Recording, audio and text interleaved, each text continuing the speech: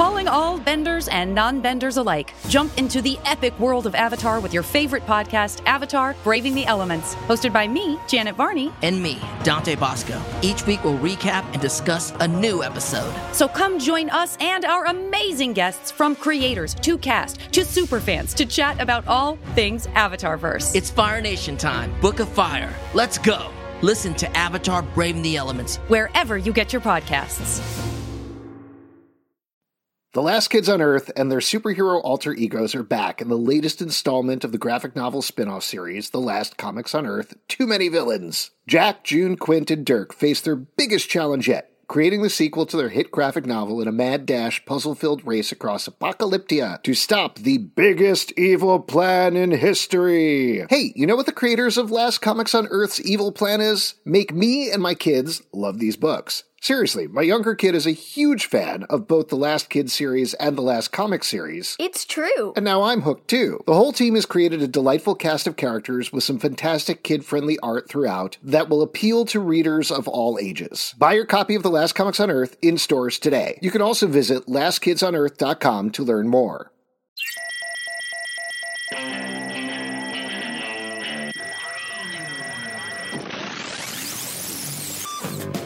Hey everybody, how's it going here at Keystone Comic Con? Good? Yeah? All right, Friday night. This is how we do it. Friday night talking about the X-Men. Very exciting. My name is Alex. I'm the host of Comic Book Club, a live talk show in New York that's every Tuesday. Very excited, though, to be in Philadelphia to talk to these two gentlemen, Rick Leonardi and Bob McLeod. Let's give them a big round of applause. So, this isn't X-Men related, but how's your con been so far? How are things going for you guys? How are you feeling? Pleasantly surprised. Oh. It's doing very well. A lot of nice people coming up and either just talking or buying a sketch or whatever. It's been a good show so far for me. Yeah. Rick, how about you? The test for me is whether I do silly sketches. And so far, all the sketches have been on point. No sillies. Excellent. I love it. Well, let's talk about the X-Men. Both of you came in on seminal points in the X-Men's run, various parts of the franchise. How did you get involved? What was your first view on it? What was your first thought when you started on X-Men day one, if you can remember? Should I go first? You want to go first? I actually started because Jim Sherman, another artist, had started X-Men 151, and I don't know the reason why, but for whatever reason, he started laying out some pages and then left the book. I don't know if he got ill or had to leave town because of a book he was after him or what, I don't know. But they asked me to take over penciling that issue, and I had only penciled a few fill-in issues for Marvel up to that point. But I'd done a lot of inking, but penciling, I'd only penciled an issue here or there as fill-in artist. So they wanted me to fill in on this issue of the X-Men. So I did. I took Jim's layouts and kept some of them, threw out some of them, changed a lot of it over to my style. And that was only a few of the pages, and then he kind of just did panels here and there, and then it disappeared. So I had to pretty much draw half the book myself, and then I inked the last 2 pages, actually. And they liked what I did on that issue, so they invited me to do the next issue as well, X-Men 152. I don't know if any of you saw that issue. That's where Storm and the White Queen switch bodies. It's a very interesting storyline. And had a great time doing that. And again, they liked what I did on that issue. I think Dave Cockrum had just left the series, maybe, is why I was doing these fill-ins. They needed a new regular penciler. And they actually offered me the book. They said, would you like to stay on as regular penciler on the X-Men? And I said, yeah, that sounds good to me. And then they said, what? But also, we have this spin-off we're thinking of doing a younger team of X-Men. And you could be co-creator on that book if you wanted to do that instead, and that ended up being the New Mutants. And I obviously chose that. Well, what was, Rick, we'll get to you in a second, but I'm curious, what was it in particular that turned you towards the New Mutants, this raw idea versus the X-Men, which was a little more established? Yeah, I really wanted to draw the X-Men. The X-Men was obviously the X-Men, and it's fun. It's a fun book to draw, always has been. So I was very excited to be considered for the X-Men. But then again, how often would I get offered a chance to be co-creator on a new series?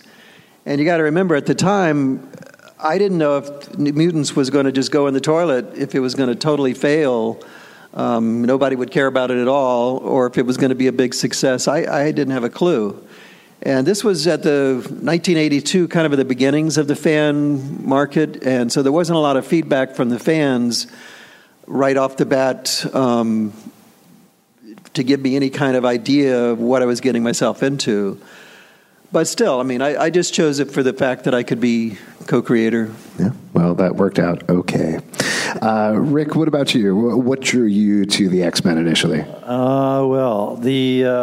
So I was working away on Cloak and Dagger. I think it was the second iteration of Cloak and Dagger, which at that point was a bi-monthly book. But I was also going to school on the side without necessarily telling anybody that's what I was doing. So I was kind of chronically behind on schedule. And at some point, well, to be precise, about issue 5 or so, Carl Potts had enough of my stuff. So he kicked me off of Cloak and Dagger.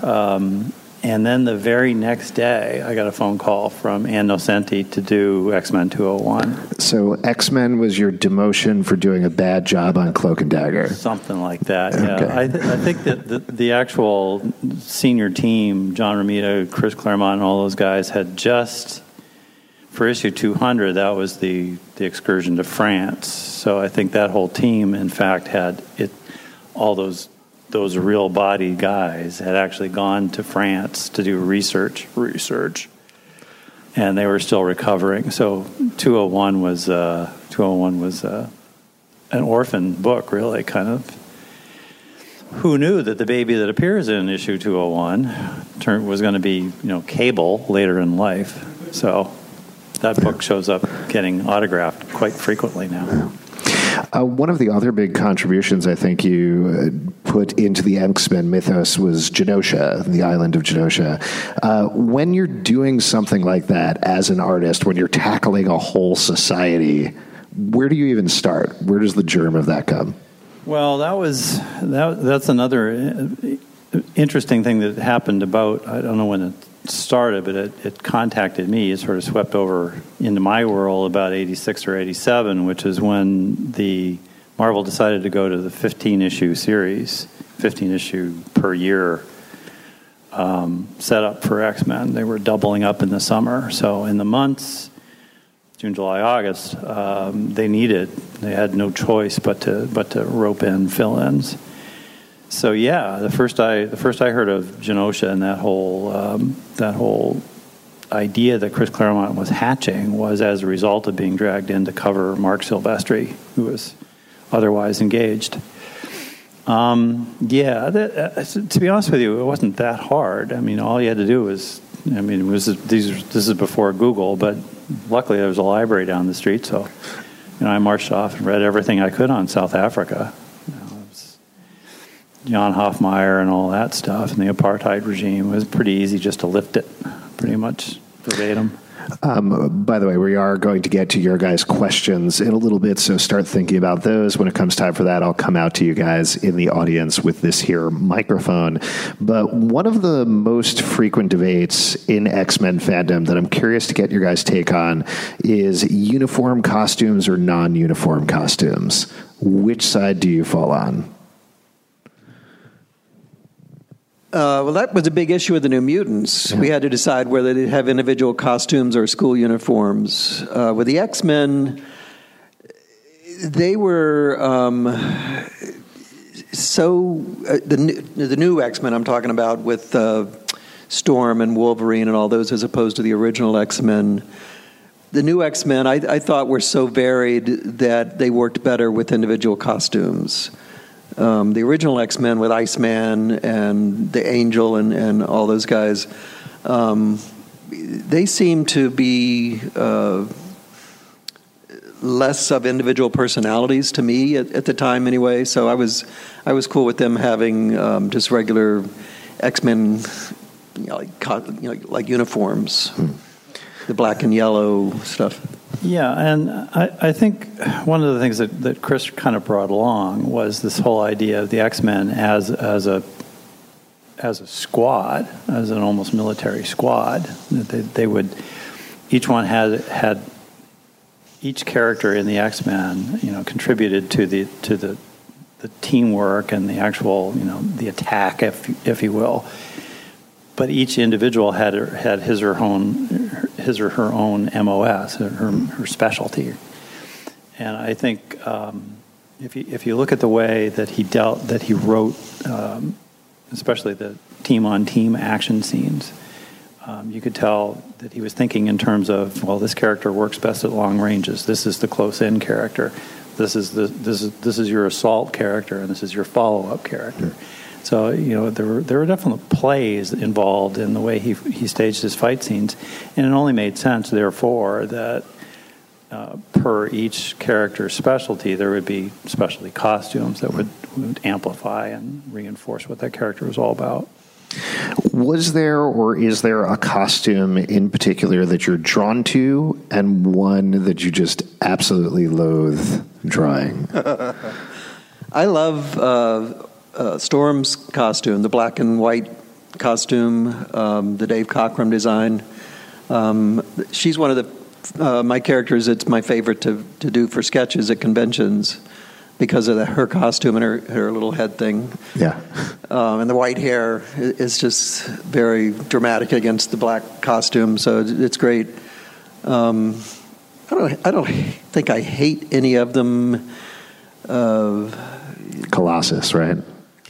He's the worst with the stripes and everything. Okay. Yeah. Right? There you go. Yeah. Well, Colossus is probably my least favorite to draw. Yeah. Well, in fact, though, if you the striations you're talking about, the metal striations in his body, you could, done properly, those striations will help you model the form a lot. They actually turn the form. It's a drawing assist if you look at it that way. Interesting. Let's go to you guys for your questions. Raise your hand. I'll come out to you. Ask anything for these folks, anything about their history with the X-Men, their time drawing the X-Men, anything like that. Does anybody have anything? Nobody? You, sir, right there. I'll come out to you. What is your name and what is your question? My name is Sean. I was a big fan of the X-Men in the 80s. And just in terms of your relationship with the writers, which writers did you really enjoy drawing the work of, and why? The only writer I worked with was Chris Claremont. And Chris would give you very complete plots rather than full scripts, right? So the final dialogue wasn't necessarily there, but the story he would give you in plot form, and he always gave you way too much story to fit into a 20-page comic. So there was a lot of editing involved. You had to take out stuff because there just wasn't room to get it in the comic. And so I talked to Chris about that, and he said he was fine with me editing stuff out. He'd rather give me too much than too little. He didn't have a problem with it. Chris gave me a compliment, actually. He told me he was surprised because I started out as an inker and switched over to penciling, and he was surprised that I could do storytelling because most inkers didn't study visual storytelling and were weak in that area. So he was pleasantly surprised when we started working together. I always got along well with Chris, still do. We still see each other a lot at conventions. I haven't worked with him too recently. I did a X-Men comic a couple years ago with him, X-Men Gold #1. He writes more than I would prefer. Puts more dialogue balloons in the panels than I would prefer. He likes to sprinkle them around the panel, so there's a lot of little separate little balloons, which to me covers up too much of the art. But he's obviously a very good writer. I enjoy his stories. I think he's got an incredible imagination. One thing that bothers me is he likes to place the balloons. And a lot of times he'll put them at the bottom of the panels. And I don't like balloons at the bottom of the panels. It's like a helium balloon that's lost its helium, So I like the balloons up near the top of the panels. But he and I disagree on that. So.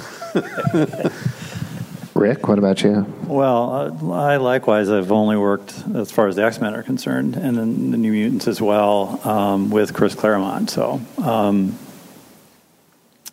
yeah, he exactly right. I mean, he gives you full plots, but what he does do is he trusts you enough to give you the backstory, why things are happening. You will occasionally encounter writers who only tell you exactly what they think you need to know. This, character walks from left to right, character opens door, character, not why they're doing it, not what it's all about, not you don't get any taste of motivation or anything like that. And a lot of that, when you bump into writers like that, a lot of times they're motivated out of a kind of defensiveness. They don't want the penciler knowing too much so that the penciler starts to play and kibitz and interfere. So a lot of times we're treated like mushrooms. We're kept in the dark. And so Chris, by contrast, is very generous with all of the stuff that's bubbling in the back of his mind, and you have to kind of wade through it, but it gives you a deeper understanding of what's happening in terms of the characters and why the characters are doing what they're doing. He actually feeds off what you give him. Exactly. Yeah. So he's a real pleasure to work with. He makes you work. It's true. I think I learned more working on Claremont plots about how to make panels do double duty and triple duty. It's like, yes, Storm is smacking this person in the head, but in the background, you'll see Wolverine also talking on the phone. That kind of thing. He makes you work very efficiently and keeps you honest. This is veering away from. He paid a terrible price for it, but. This is veering away from X-Men a little bit, but just because you're talking about the way that Chris Claremont writes very densely with the plot and everything, do you find you prefer that take on writing when you're going in and penciling something, or the Marvel style where it's just the rough outline of what's going to happen in the issue and you fill in the rest? What's your preference there? Well, every writer at Marvel had their own version of the Marvel style. So there was a Stan Lee version where he would say, have Galactus fight the FF this issue, go to it. And that would be it. And then there's Chris Claremont, who gives you so much. And everybody was a little bit different. It wasn't like they all did the plots the same way. But as a penciler, I always preferred a plot over a full script because I could get more involved in it. I could be the director and instead of having just to draw a close-up when the writer wants me to draw a close-up. I could decide how many panels to put on a page or how to move the camera around and be an equal partner in the storytelling. Much more fun. There's also, if you're working with a full script, at least this is speaking personally, when I work with somebody who's very directive, I tend to waste a lot of time thinking about all the ways that the guy is wrong. All the ways that this could be better or should be better and will be better once I, jump in and, take my prerogatives. But there's time lost in overcoming, in kind of nursing your own ego versus the ego of the writer, and it's just wasted time. Better just to stand out of the way and let me do my thing. Would you go against the writer on a full script? Oh yeah, all the time. Can you think of an instance of that?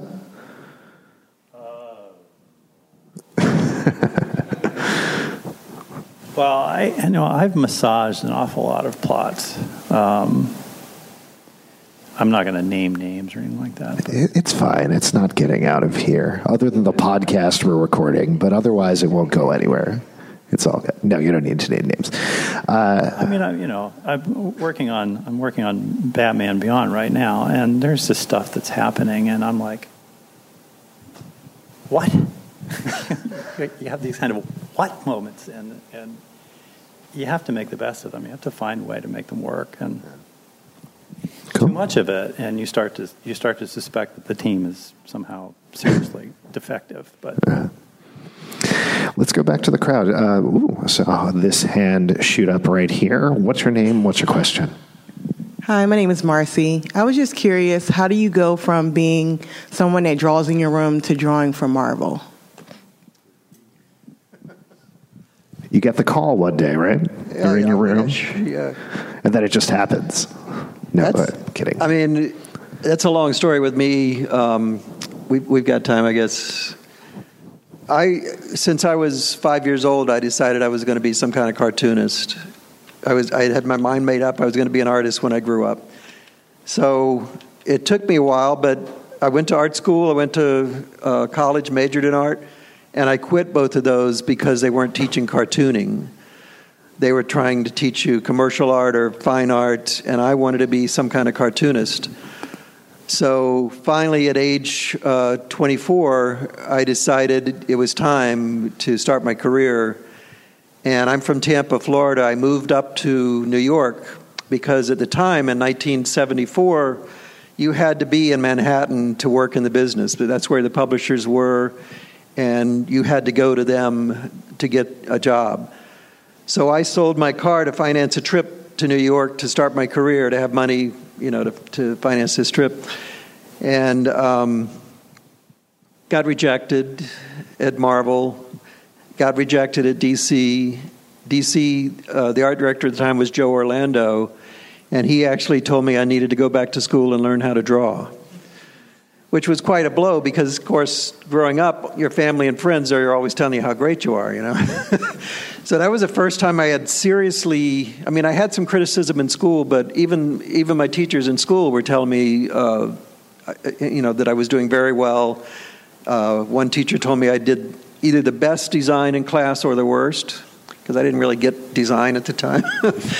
But when Joe Orlando told me that, I was, confused because I knew I could draw. Why couldn't I draw the way he thought I needed to be drawing? So, yeah, well, what was the secret was I was all surface. I was just drawing the way every kid draws, just working on the surface and kind of doing an outline and everything. I wasn't building a structure for my figures in a three-dimensional way. So I had to, and he didn't, he did a little example for me, but I didn't really understand it. I just had to puzzle it out, looking at other artists, and slowly figure out how you do this. And it took me 5 years of really studying and doing sample pages and practicing before I got to where I felt I was good at it, and other people were telling me that I was good at it. But I started actually, finally, after getting rejected, I met Neil Adams, who at the time was the top artist in the business in terms of respect. He was like this far above everybody else. And he just said, well, what do you want? He looked at my pathetic little samples and said, what do you want? And I said, just anything that pays.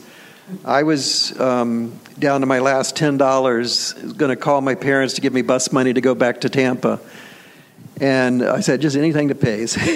And so he picked up the phone and got me a job in the production department at Marvel Comics doing lettering corrections. He said, I've got a guy here with some lettering potential, some art potential, but some good lettering potential. So I got a job in the production department doing lettering corrections, and was taught how to do comic book lettering by the Marvel letterers, the ones that created all the logos for the comics. And my very first job was actually taping the page numbers onto the original art pages at Marvel. So I figure I started at rock bottom and worked my way up. Lettering corrections, worked my way up to art corrections.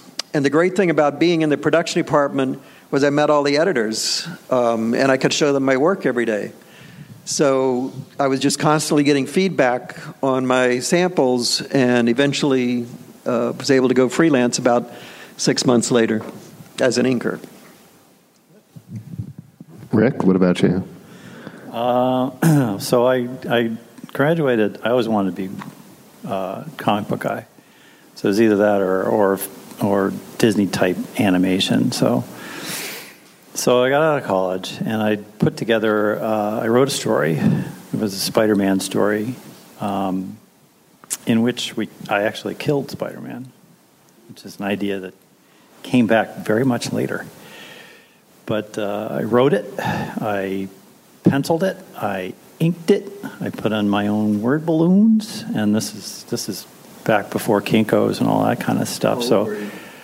I was 21, 2, something like that. Like I say, I just got out of college, and this is 1979. So I did all these originals were on these enormous Bristol boards, twice up size of the boards that you see on our tables upstairs. And at the time, there wasn't any, like I say, no Kinko's, no way to quickly and easily blow those down to a more manageable size. So I used photomechanical transfer, which was state of the art at the time, to bring these enormous boards down to 8.5 by 11, which I thought was a nice mailable size for a submission to send off to New York, which is what I did. This was about November-ish of 1979 when the thing was finally done. Time went by without any response. Ultimately, I got a thing back from DC with some vellum sheets over a few of the selected pages with some little pencil corrections or suggestions, and basically a note to the effect that I should try again. Do you know who did those? Probably Joe Orlando. Yeah. Probably, yeah. However, nothing from Marvel, and Marvel was the place I really wanted to land. DC was nice, but Marvel, come on, that's the bigs. So finally, in January, so it's January 1980. January of 1980, I go down. I finally just go down. I bang on the door. I get through reception. I goes, where are my submissions? If you're not going to hire me, that's great, but give me my stuff back. And it turns out that, as Shooter patiently explained to me, that in asking them to evaluate me as a penciler, I had not, in fact, sent them any pencils. I had sent them inked over pencils, or pencils covered over by balloons, or pencils that were way too small to read. And so, I'm not going to get hired as a penciler on the strength of a submission like that. However, the writing was weird enough that I might make it as a writer. And in consequence of that, he had shipped my submission off to Archie Goodwin. And Archie Goodwin, in contrast to Shooter at the time, was a very disorganized fellow, wonderful editor, but disorganized. So it had been lying on my submission had been lying on his desk for months without any response. So that was the story. What Shooter recommended I do is go home, do 2 or 3 sketchbook pages of just basic anatomy in pencil, please, and then come back. And that's what I did. So like I said, they just kind of call you one day and it happens, and that's it. Let's get more questions from you guys. Ooh, there's a hand from Hellboy right over here. Actual boy, Hellboy. What is your name? What's your question? My name is Felix, and I was wondering, what's your favorite story that you've done? Great question. What's your favorite story that you've done?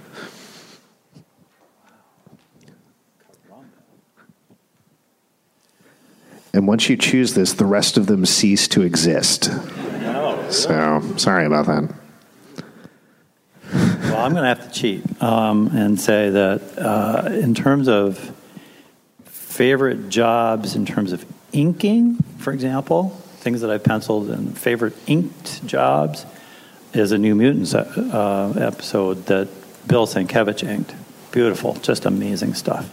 So, in terms of inking, that New Mutants, I think it's number 78 or something like that. In terms of concept, my favorite is Watson and Holmes stuff. I mean, in terms of just an absolutely drop-dead great idea. Why didn't anybody think of this sooner? Watson and Holmes. Do you want to, for those in the audience who aren't familiar with it, do you want to just explain what the idea was? Yeah, it's Watson and Holmes. Only they're two dudes from Harlem. You know, that's just as simple as it gets. They're solving crimes. They're using all that deductive talent. But it's it's American. It's urban. Whatever you want urban to stand for in this context. But great characters and great writing, and I wish we'd done more with it. Got an Eisner nom, so yay. Yeah, there you go. Carl Ballers. That's right. The original concept came from Brandon Perlow and a buddy of his, but they just said that. I guess they just sat down one day and said, "You know what? Let's do Sherlock Holmes only." But I think they may have scared themselves in as much as they got into Sherlock Holmes and realized that that's an enormous franchise. That's a really well-established community, and may, in fact, I would argue, is probably the biggest franchise in English literature in terms of breadth of exploitation across platforms. I mean, yes, you can do Robin Hood if you like, or King Arthur, but I think Sherlock Holmes supports so much of literature and has spun off so many, descendants. If you dig hard enough, I mean, DC Comics, for crying out loud. What's the DC stand for? Come on, work with me. How many people know what DC stands for anymore? Who knows? Anybody? All right, 10 people. David Chase. There you go. Took me a little while, but I got there. Just real quick before we get to your answer, I do want to mention that book, that Watson and Holmes book, is great, and you guys should definitely seek it out. It's a lot of fun. I don't know if you have any copies at your booth or anything like that. All right, well, comb the stacks here at Keystone Comic-Con and check it out, because the book's a blast. What was your answer? What was your favorite thing that you did, Bob? It's a tougher question than you think, because you like different jobs for different reasons. So this might be your favorite for this reason. This is your favorite for that reason. This is your favorite for that reason. And as an artist, as opposed to a writer, to me, it's all about the art. So I couldn't even read comics that had art that I didn't like, no matter how good the story was. So the ones I worked on, Right with you, man. Yeah, the ones I worked on, as far as fun to draw, that issue that I mentioned before, X-Men 152, where the White Queen and Storm switch bodies, was a lot of fun to draw. The New Mutants stuff that I worked on was harder. There was a lot of stuff going on there. I just look back on that as it was a harder job. And then when I was a kid, I read mostly Superman comics. And when I actually got to draw Superman for my job, it was kind of like an honor, because I had read it as a kid. And so I really enjoyed working on Superman comics, even though he, in a lot of people's opinion, isn't the coolest superhero around. A lot of people think he's old-fashioned and just hasn't kept up. He's conservative. Yeah. By definition. But I liked all the secondary characters. Superman was fine, but I've always just enjoyed drawing people. I originally wanted to be a caricaturist for Mad Magazine, was my original goal. I was not that big into superhero comics. I'm still not. I mean, they're fun. I like them. But if I could draw whatever I wanted, it wouldn't be superheroes. I went to superheroes because that's where the work was. But I like drawing Lois Lane and Jimmy Olsen and Perry White and all the secondary characters. So I really enjoyed Superman. And there was, if I have to pick one story, there was a story where he went back in time to the dinosaurs. So I got to draw dinosaurs. So that was fun. I'm curious, and we'll get back to your guys' questions in a second. Talking about something like Superman versus something like X-Men, do you have a preference when you're hitting a solo book where it's going to be the same character page after page after page, or say something like the X-Men where sometimes there's 20, 30, an overwhelming number of characters in every issue? I mean, a lot of artists don't like to draw group books because you got 8 characters to draw, and sometimes in this one panel instead of just Superman. To me, it never really was an issue with me when I was drawing the New Mutants or the X-Men. I mean, I was just solving problems. Where do I put this person? Where do I put this thing? How do I construct this panel? So if I just had one character, that just might mean I had to draw a lot more backgrounds. So it didn't make that much difference to me. I didn't ever have a preference. Yeah, the hard part about team books is what I call elevator problems, is getting everybody off on the same floor. A lot of times, especially if you're not drawing their feet, the characters won't register. So, like, this guy's too tall or this guy's too short. And it's like, oh, my God, they're not on the same floor. But there's ways around that, and that's the sort of problem that you can encounter with. It doesn't have to be a team book. It'd be, Superman talking to Perry and Lois. I mean, you can have the same sorts of issues, but it's more pronounced in a team book. Let's get some more questions from you guys. Does anybody have anything about? Oh, another one. I saw 2 questions here, so I'll come to.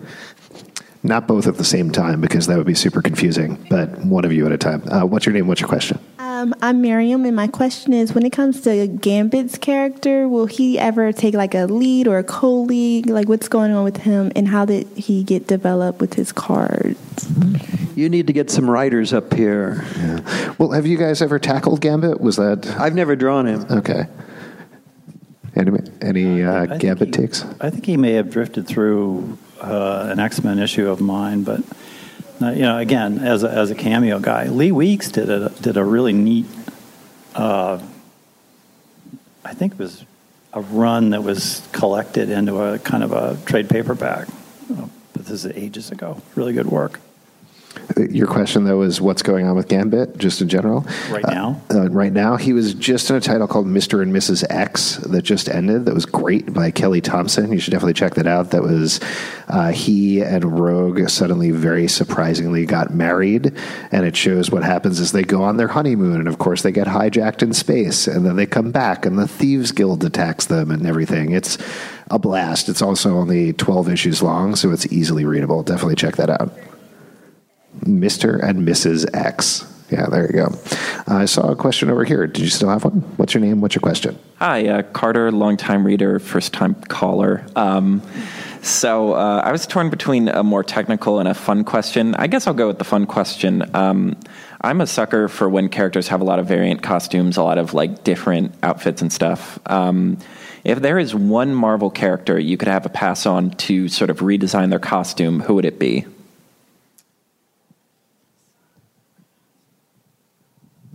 Costumes are one of my biggest complaints about working in superhero costumes in comics. Whenever I have to draw a character I'm not familiar with and I want to look up what they're supposed to look like, every single piece of reference I find on them looks different. Even when it's by the same penciler, they're not consistent. They draw a bracelet on them one time and then not the next time, or it's on the right arm and it's on the left arm, and it's all different, and I'm too much of a perfectionist. I want them to look the same every time, and it's a really difficult issue. I mean, if it was me, I guess it started in the 90s. All these complicated costumes that looked great on a cover, but then when you had to draw them panel after panel after panel, and it's got little wires going this way and that way, and it's got pouches and buckles and chains and what have you. I mean, give me Superman's costume, right? So I would just simplify one of the more complex costumes if it was up to me. Yeah, and the other thing about a lot of the costume design in that era was you'll notice that the costumes were divided either by color or some sort of appurtenance or a belt or a bunch of pouches or something like that along joints, like shoulder joints or hip joints. And that was specifically for merchandising. It was for making the toys.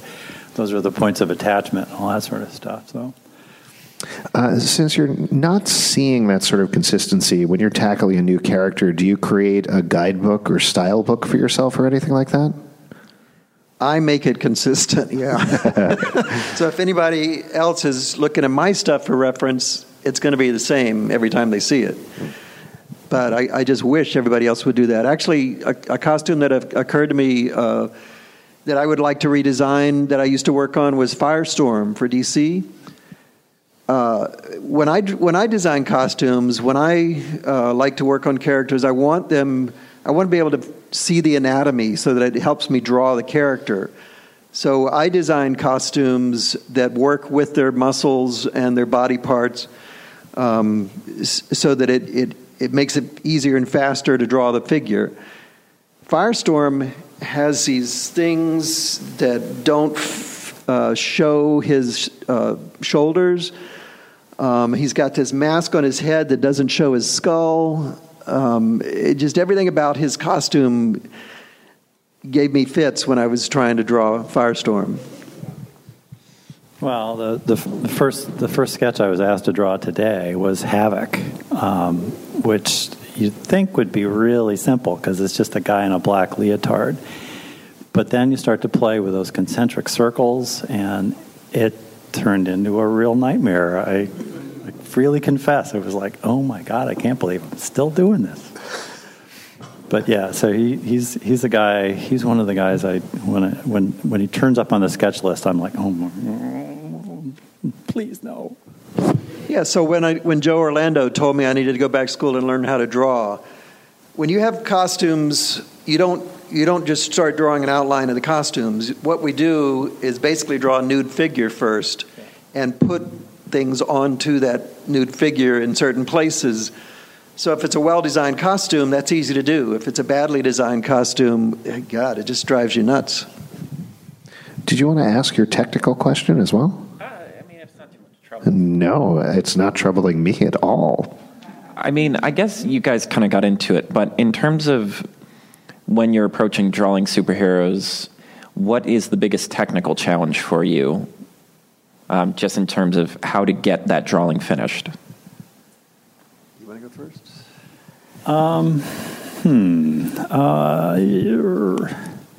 It's a big topic. I'm going to answer your question by not really answering it, but to say instead that every character, done right, every character moves differently or stands differently, fights differently. Characters pose, movement, fighting style. These are all elements, properly speaking, of characterization. So, I always go back to the example of Nightwing. Nightwing was, for my money, one of the most fruitful, or possibly fruitful, characters that DC possessed. I mean, still possesses it, but I don't know what they're doing with it. Simply because it was the former Dick Grayson, the wise guy, boy wonder, who had grown up, but he hadn't lost his wit. He hasn't lost his attitude and his edge. He could, within the space of one book or one fight scene, he could go from being a total wise ass, embarrassing his opponents, to being scary Dark Knight if he wanted to be, as a grown up. And I thought, there was enormous range in there for a character like that. And one of the ways you put that across was the way he fought, the kinds of things he would do in a fight, and the way he would stand, and the way he would pose and cock his head. So these are all elements you have to be conscious of and work to put in. Yeah, the thing is, especially with the way I draw, I look at people as individuals. So I would never draw Superman flying the same way that I would draw Storm flying or some other flying character. Each character moves in their own way, hopefully, and makes them who they are. It's not a stereotype cookie-cutter thing where this is how superheroes move and this is how non-superheroes move. So basically, I just think of them who they are and how would I expect them to move, and I just start thinking up poses that to me look like them. Superman's actually kind of tough because there's not a lot of breadth in the way that he can move. He can't get into weird, awkward positions. He can't do a Spider-Man. It just wouldn't be him. So he's always standing there sort of statuesque. He's flying in a statuesque way. And it's, he's actually a surprisingly challenging character to take on. I had a lot of fun drawing Superman because he was one of the first superheroes. And he's been drawn for decades before I ever got on the book. So when I got on, I wanted to do something different than every other artist had done with him, which we all want to do whenever we do a series. And so every time I would draw Superman flying, I would try to do it, at least in my mind, in a way that I hadn't seen him done before.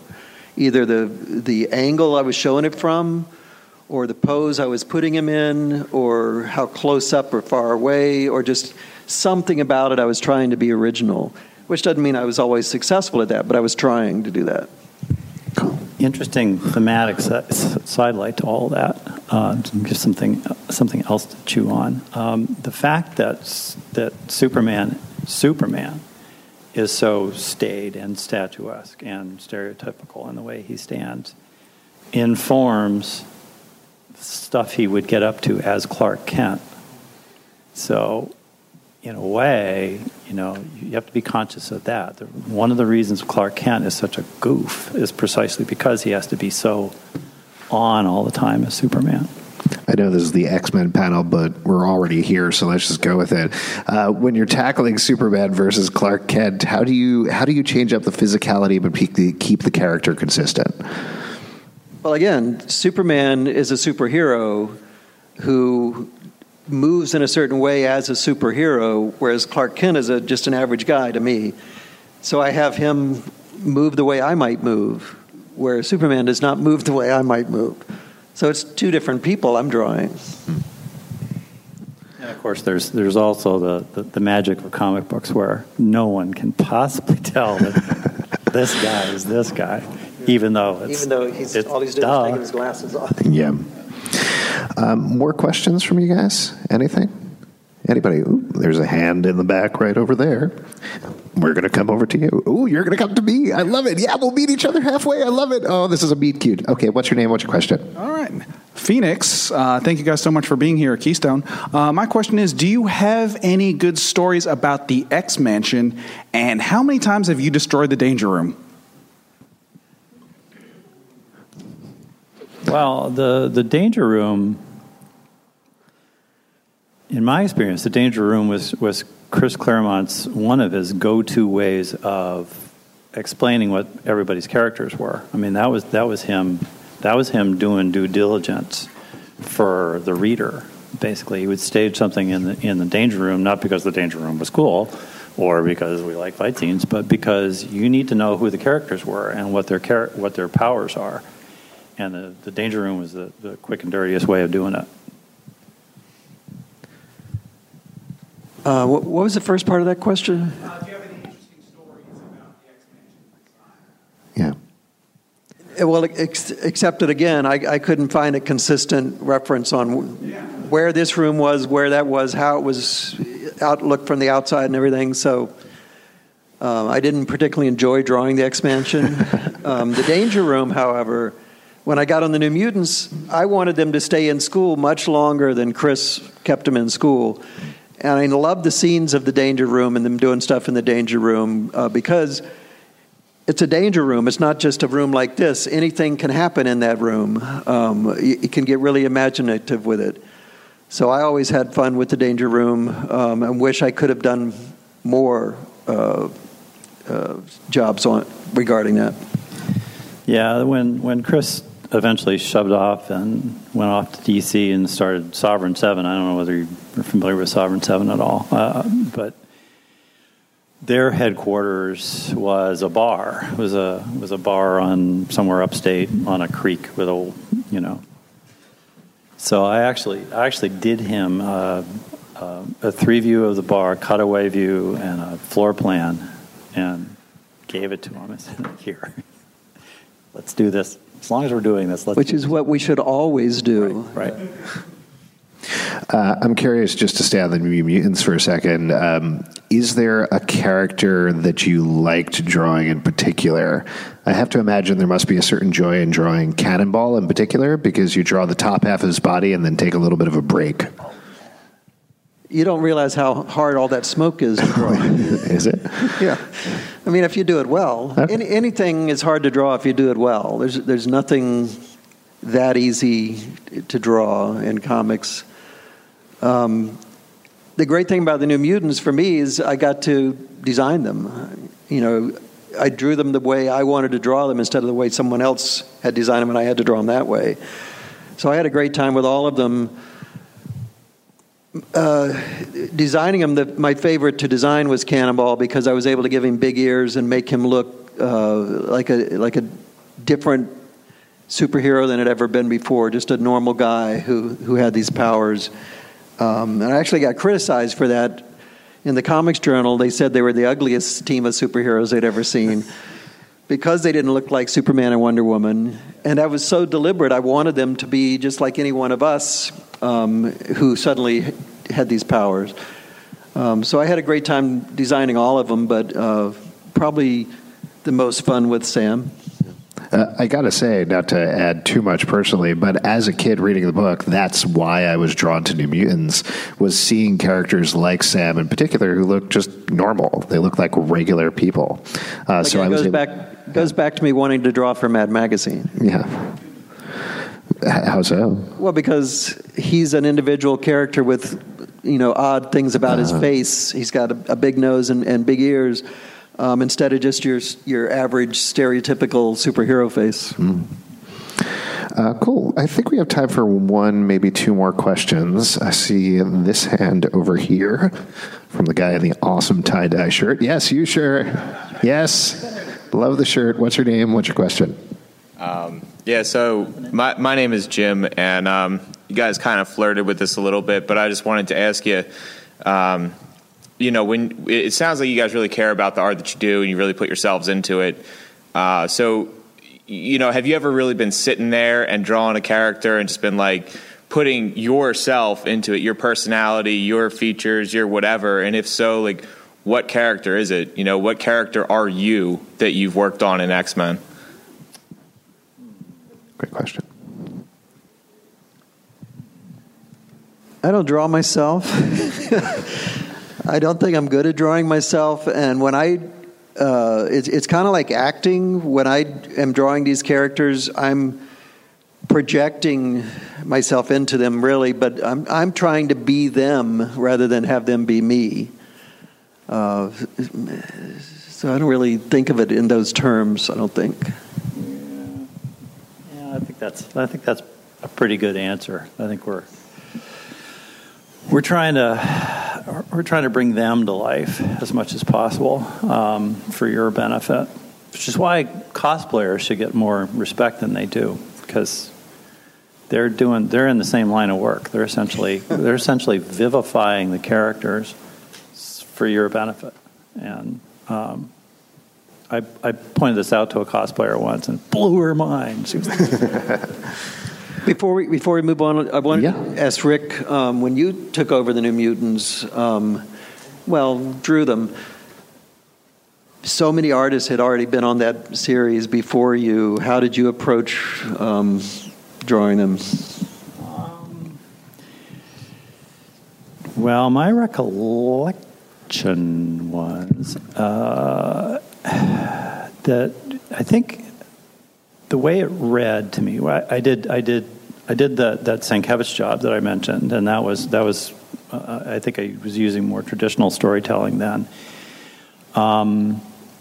And then the three other fill-ins I did, we were all gaga at the time over The Dark Knight, which had just come out.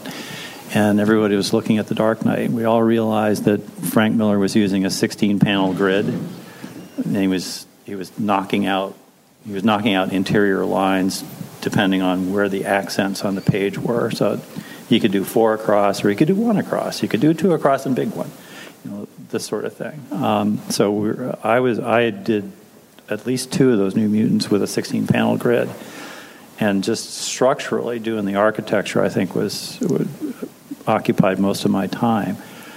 The biggest thing about the New Mutants that I really enjoyed was that sense of family, that they were a family in a way that the X-Men really had ceased to be, that they had recovered a lot of that early family feel that the early X-Men had.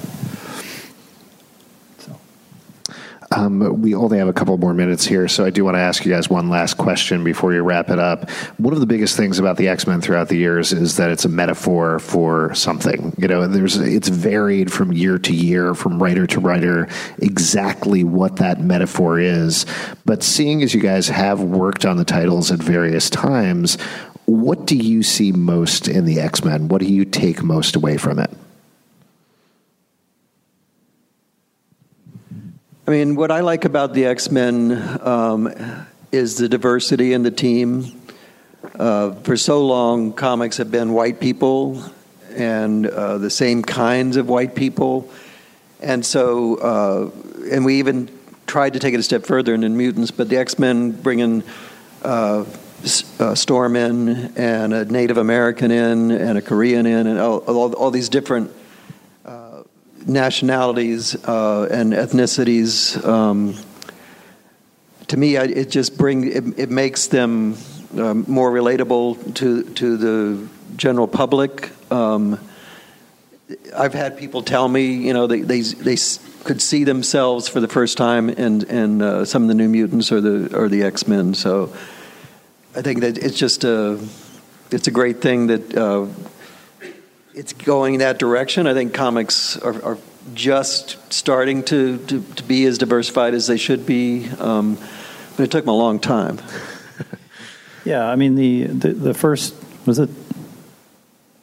I can't remember which in terms of the official score, which was the first graphic novel, first American graphic novel, whether it was Jim Starlin's the death of whatever the character's name is. I can't remember. Captain Marvel. That guy. Yeah. Or God Loves, Man Kills, which was the Bryan Anderson, Chris Claremont X-Men vehicle. But that was I think the clearest explication of that X-Men theme, that they are different, and it's up to the rest of us to figure out how we're going to assess that, and whether we're going to be prejudiced, and whether we're going to persecute and all that kind of stuff, or whether we're going to accept that difference. And I still think that theme never gets old, and never seems to be. There's the necessity of having that theme reinforced to us never seems to go away. So to that extent, I think the X-Men are going to stay relevant forever. Plugs before we go. If people are here at the con, where can they check you out? What's your booth number? Where should they go? B2? D2. Yeah. Dong 2. David Chase 2. That's what you need to remember. Yeah, we're on the same aisle. I'm the other end of the aisle, D19. All right, there you go. Check that out. Let's give them a big round of applause, everybody. And thank you guys so much for coming out.